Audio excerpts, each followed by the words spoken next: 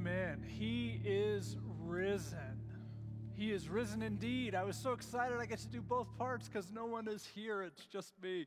Happy Easter. We are so glad that you're joining us today and that you are celebrating with us. Today we are celebrating the most unlikely thing that has ever happened in the history of things happening.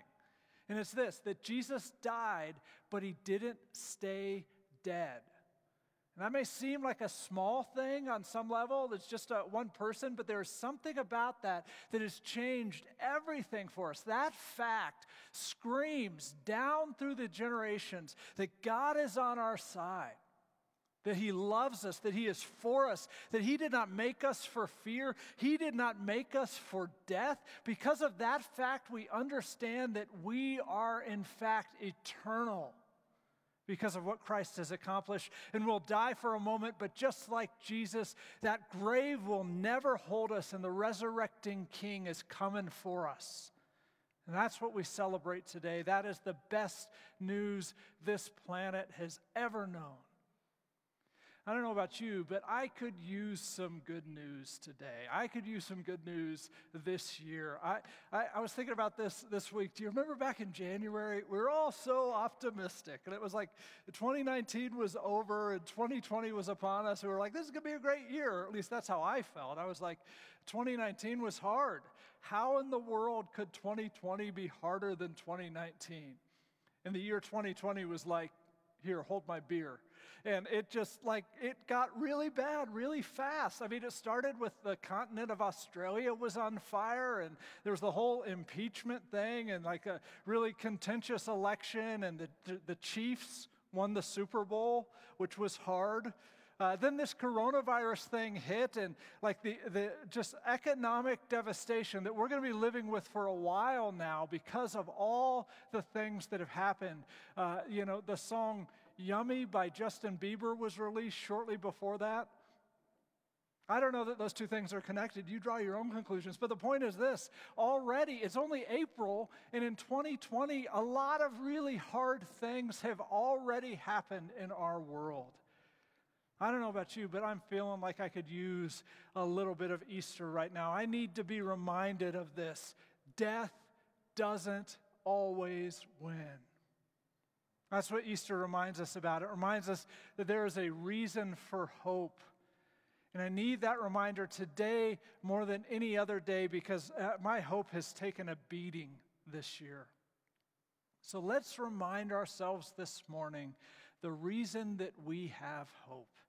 Let's dive into this story and read it together. If you have a Bible, turn to Mark chapter 16. We're going to read Mark's version of the Easter story. We've been studying the book of Mark here at Pulpit Rock since September, and the book has kind of been building and building, and then Mark is going to end it with the resurrection of Jesus. And what's fascinating to me is how he chooses to describe this event. What you'll find in your Bible is there's actually two endings to the book of Mark. There's the original ending, which is Mark 16, verse 1 through 8. And then there's this part that appears to have been added later, which is Mark 16, verses 9 through 20. And we don't totally know what happened there. It could be that Mark came back and he said, well, I want to add a little bit more to the story. Or maybe early believers did that. Or maybe it was something that was lost and then it was found and so it was added back in later. Nobody exactly knows what happened. But you do get this feeling when you read the original ending, verse 1 through 8, and you stop there, it leaves you wanting more. And it's kind of like, well, what's next? And you're dying to know the answer to that question. And actually, these next few weeks after Easter, we're going to dive into the answer to that question. What was next? And Jesus has these moments where he appears to people, and we're going to look at all of them after Easter here. But I want us today to just stop with those first 8 verses of Mark chapter 16. Because while I understand the desire to know the rest of the story, I think Mark is doing something here that is actually really brilliant, and I think you'll find it's perfect for this season that we are all living through. So let's read this together, the original ending of Mark's gospel, the way he describes the resurrection of our Savior. Mark writes this. When the Sabbath was over, Mary Magdalene, Mary the mother of James, and Salome brought spices so that they might go to anoint Jesus' body. Very early on the first day of the week, just after sunrise, they were on their way to the tomb, and they asked each other, "Who will roll the stone away from the entrance of the tomb?" I want us to pause there because I think we need to feel the weight of this question. These women, Mary Magdalene, who anointed Jesus in Bethany, Mary, the mother of James, but also the mother of Jesus. These women were not just invested in Jesus' life, but they saw him for who he was. They loved him for who he was. They believed in him and they listened to him. They dared to hope that this kingdom that he talked about, this kingdom of love and of justice and of mercy, where things are redeemed and things are finally made right, they dared to hope that it was real and that it was actually coming, and they put all the faith that they could muster into Jesus. And then in these last few days, they saw him betrayed. They saw him abandoned. They saw him beaten. They saw him murdered by the most powerful nation on earth. Everything they hoped for, it was taken from them in 3 days. And they only had this one thing left. It was the only thing they had left to do, to care for the body of the one that they loved. To give him some semblance of dignity, some semblance of respect in his death. Jesus, the man who conveyed the dignity and the respect of the living God upon every person that he met, was lying alone in this tomb with nobody brave enough or courageous enough to care for his body except for these women. They had lost everything, but they just had this one thing left. It was the smallest act. It seemed so inconsequential, but it was all they had. And so they woke up and they gathered their spices together and they set off for the tomb. And halfway to the tomb, they realized, we can't even do this. The one thing that we were holding on to, we're not even strong enough to move the stone. I mean, imagine how crushing this was for them. Imagine, this is like insult to injury. This is one of those, I just want to sit down in the middle of the road and give up moments. I know you know this, but the world that we live in, it brings all of us to moments like this. And we talk about love, we talk about hope, we talk about joy, all those things, but there are moments when this world kicks you in the gut and reminds you just how dark this place can be. And I think that was the moment that these women were having, where the world gets so dark that you start to wonder if hope and light is not an illusion or some delusion that you've embraced. And I think in those moments, our soul just kind of cries out. It's a groan. And the words of these women capture it well. I can't even move the stone. The one thing I was trying to do, the one thing that I thought, this would be something. I'm not even powerful enough to pull that off. I know you felt it. I felt it too. That moment, that crushing moment, is part of just being alive on this broken earth.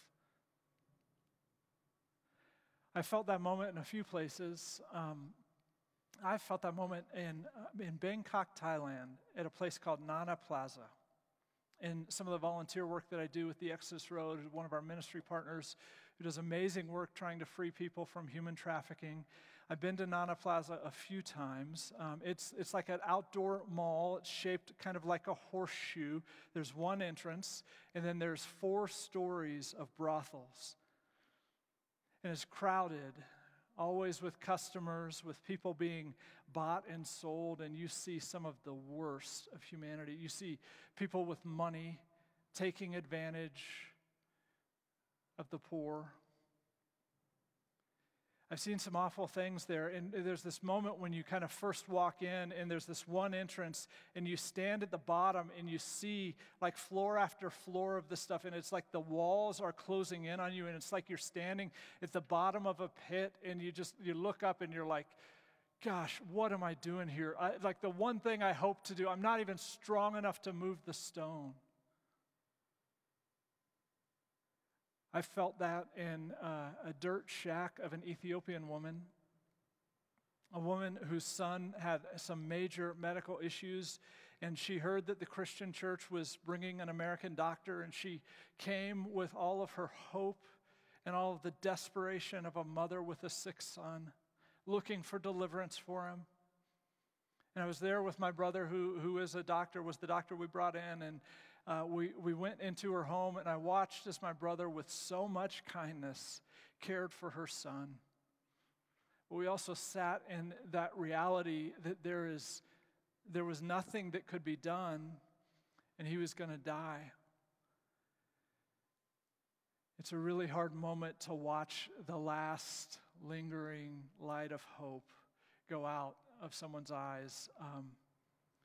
And the world reminds you just how dark and ugly it can be. And you have that feeling, I can't even move the stone. I felt it in the Bekaa Valley in Lebanon, sitting in one of hundreds of refugee camps, meeting child after child with no options, who are going to live their entire childhood in pallet wood and corrugated metal shacks. And that's their situation, totally vulnerable, totally powerless for even basic safety, simply because they were born in a country with an abusive government that doesn't care for its people. And they're going to lose their childhood because of the crime of being born on the wrong side of a human border. And the world reminds you just how small you are. And you feel it. I can't even move that stone. I felt it here. I felt it last fall when my son came home and told me about a friend of his in 7th grade. The day before they were playing football, later that evening, that friend of his went home and took his own life. And the world reminds you how powerless you are. And you feel it. I can't even move that stone. I feel it now with the coronavirus. I'm sure you do too. With the economic devastation that we're all living through. You know, this is a global sickness, but it is not just the sick who are suffering. Think about the isolation, you think about the job loss. I know, like, we look at this and we all just want someone to solve it, and I think there's good people working on this, but it sure does feel like every available course of action has really negative consequences. And it's like the world is collectively reminding us, hey, you're not as in control as you thought you were, and those things that you wanted to do, you can't do them. You're not even strong enough to move the stone. I believe in love and I believe in hope, but there are moments like these, and this is what these women are experiencing. There are moments when it sure does feel like hope is the illusion. And the world reminds us of just what we are up against. And I resonate with these women because I've been there, and I'm sure you have too. I've had moments where I've thought, listen, it may be small, it may seem inconsequential, but at least there's this one thing that I can do.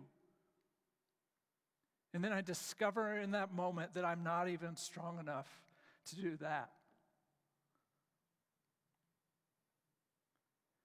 These women, they ask a question that's in all of our hearts.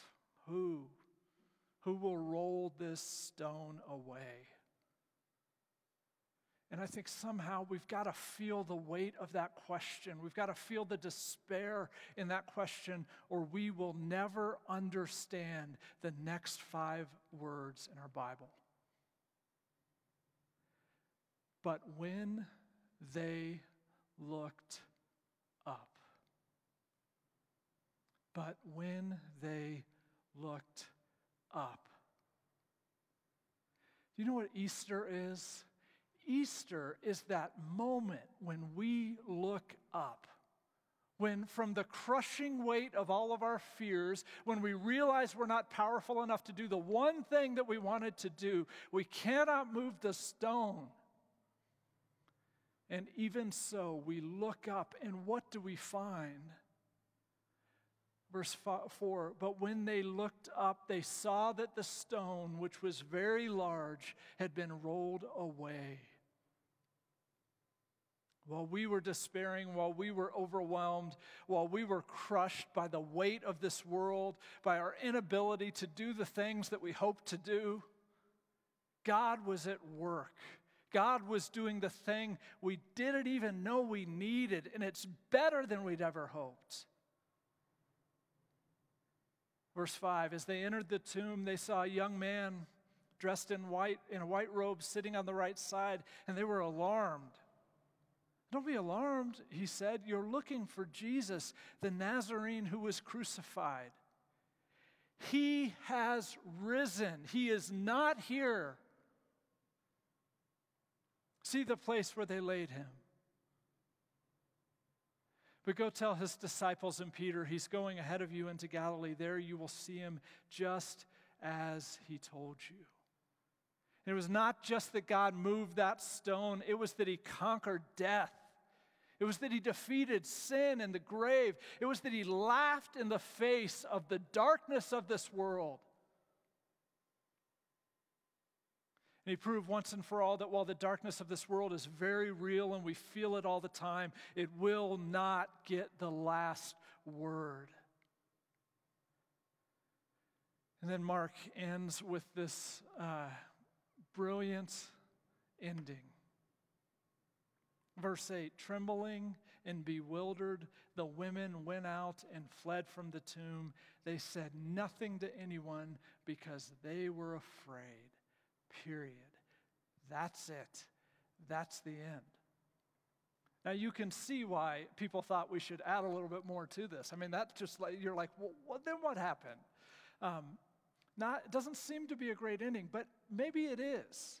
Think about this. What Mark has just set up really for us is the nature of life on this planet. We have a choice between two things, and it is a hard choice, and there's nothing that can be done to make it easier. And Mark doesn't make it easier. He just kind of brings this choice to us. In one hand, we have verse 3, the crushing weight of a dark and broken world, and we can't even move the stone.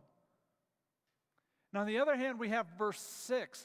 He has risen. He is not here. And the end of Mark's gospel is a choice. One of those is real. One of those is the illusion. And Mark doesn't tell us what the women ultimately chose. He doesn't tell us what the disciples ultimately chose, because the question is what we are going to ultimately choose. That's why he's writing this book. Remember, the crux of the book of Mark is that question that Jesus asked his disciples right in the middle, where Jesus says, but what about you? Who do you say I am? And at the end of the book, Mark is bringing that question back to us. Either it is all true, he's risen, or he's still in that tomb and the darkness of the world wins. I would frame it maybe this way. Mark leaves us with these two possible truths. Either we have nothing, even when it feels like we have something. Like even when we're happy, even when we're hopeful, there's no way of dodging this reality that eventually the world is going to kick you in the gut and remind you just how dark and broken this place is. And even if we can avoid some of that, like we still have death waiting for us, right? And if Jesus is still dead, then hope and joy, those are like the fleeting delusion of life, and the world wins. That's one option. But then there's this other option, that we have everything. Even when it feels like we have nothing, even when there's despair and hopelessness, eventually we are going to look up, and when we do, we will discover that God has in fact done it all. And no matter how hard our life gets on this earth, there still is this Jesus who has made a way for us, who loves us, who has conquered death, and he's set up this kingdom that laughs in the face of this dark world, because everyone who belongs to him knows that the darkness may be real, but the darkness will not last. And if that is true, then it's pain and it is despair that are the fleeting illusion of life, because the resurrecting King is on our side and God has robbed the grave.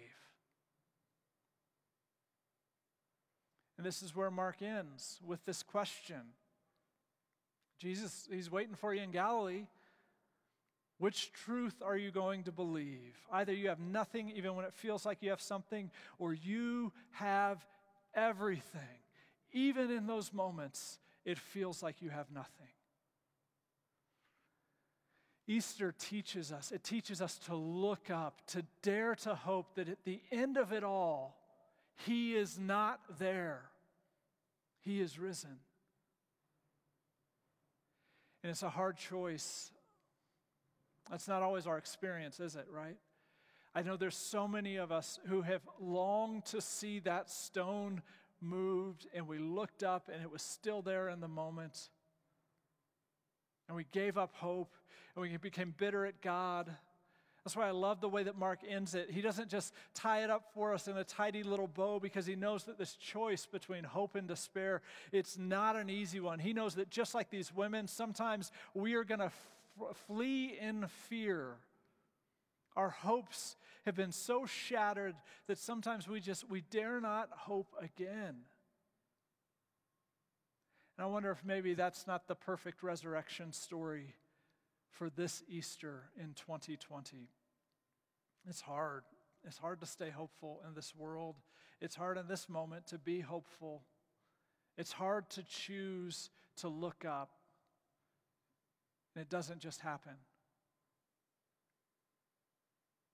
So there I was,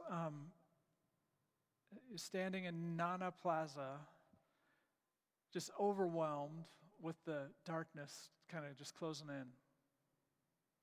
And I looked up. And I saw two men, friends of mine, who were there also with me, giving up their time, risking their safety, with the slim hope that maybe they could do something to rescue just one person. There I was, walking away from that Ethiopian woman's hut, grieving for this mom who had just realized that she was going to lose her son. And I looked up, and there were the leaders from our partner church, Lekuketa, praying over this mom and arranging for her care when the worst thing happens. There I was in the Bekaa Valley, grieving these children who have lost their childhood and it'll never be given back to them. And I looked up and I saw our partner, Pastor Muhammad, meeting with one of their fathers, arranging to purchase some land so that this father could build a farm and they could have some means of livelihood. In the days that followed the suicide at my son's school, I was heartbroken, devastated. But I looked up, and what did I see? I saw Pulpit Rock choosing to fund mental health training for all of the public school teachers that we could afford, and not just raising enough money, but raising more than enough money so that we can continue to invest in the sort of training that would help this epidemic of teen suicide to end in our city. And in this coronavirus crisis, frustrated with all the choices facing us, I look up and I see a church rising up with creativity and with passion to take care of the city and to find new ways to declare that the darkness of this world may be real, but it will not get the last word. I don't know where you are today with this question that Mark is bringing to our feet. Maybe you feel hopeful. That's great. Maybe you're feeling the weight of this dark world. We shouldn't minimize the darkness. We all feel it at times. And I think what Mark is saying here is not intended to minimize it. I think he's just bringing to us the two options.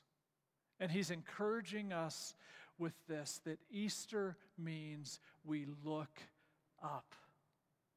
We look up. We were not made for fear. We were not made for despair. We were not made for sickness and death. Those are the temporary things. We know how the story ends, and that is not the ending of it. The resurrected King is resurrecting us. Look up. He is not in that tomb. He is risen. Look up. That's what it means to have faith.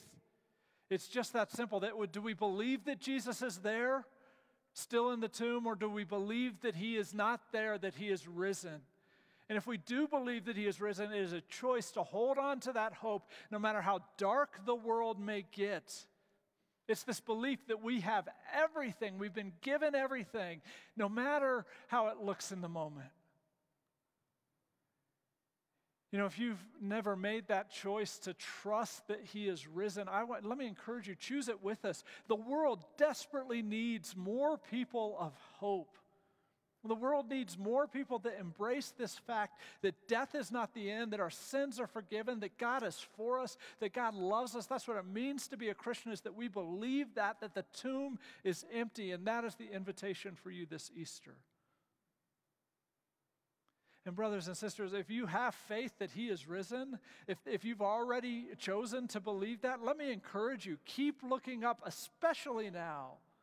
We're the people of hope. We are the ones who know how this thing ends. And in the darkest places of the world, those are the places that we need to be the most present, because we know the truth. We know the God who laughs in the face of death.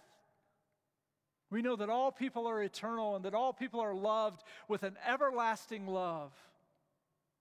We know how the story ends. Now is the time for the people of God to look up and to rise up in this world. Jesus, we are thankful for your resurrection and for everything that it means, and we are daring to believe that that tomb is empty, that you have conquered death, that you have defeated the grave, that you have defeated sin, that you are not there. And we look up and we look to you with hope. Forgive our hopeless hearts and fill us again with faith. We trust you, our resurrected King. Amen.